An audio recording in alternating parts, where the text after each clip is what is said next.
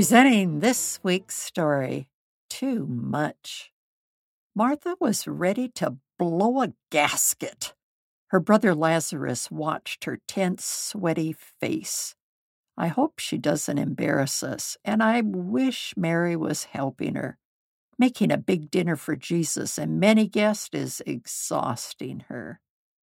Martha walked fast, from the storeroom to the courtyard, cooking fire, mumbling, "The food will be good, but I will be too tired to enjoy it or the company." She strode impatiently into the large multi-purpose room where people sat, comfortably listening to Jesus. Mary was sitting at Jesus' feet, absorbed in what he was saying. She did not notice her sister until Martha stood in front of Jesus. "Jesus, don't you think it is unfair for Mary to sit here while I do all the work? Tell her to help me." Lazarus thought, "She's succeeded in embarrassing everyone with her temper. I can't believe that she would question Jesus about what he thinks is fair and then order him to tell Mary to help with the work." Lazarus looked curiously at Jesus. He said kindly, "My dear Martha, you are so upset over all these details. There is only one thing worth being concerned about. Mary has discovered it, and I won't take it away from her." The people in the room were wordless, their minds trying to understand what Jesus had said. Lazarus watched their faces.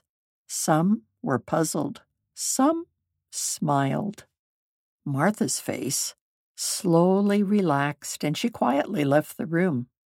She had heard Jesus' love and challenge for her. Lazarus asked himself, what is the one thing worth being concerned about? It is not strain or work. If I soak up God's truths, then I will remain true to him when the strain comes. Strain and joy came in following weeks. A week before Jesus was crucified, a dinner was prepared in his honor. Lazarus sat with him and Martha served. Mary shocked some observers. She took a beautiful jar with essence of nard, extremely expensive perfume, and with her hair wiped it like an ointment on Jesus' feet. The perfume's fragrance and people's protests quickly filled the room. Judas Iscariot was especially upset, perhaps because he often stole money from the disciples' funds. He and some disciples attacked Mary's extravagance. They complained, "What a waste! She could have sold the perfume for a fortune and given the money to the poor." Jesus declared, "Why attack her for doing good to me? She has poured this perfume on me to prepare my body for burial.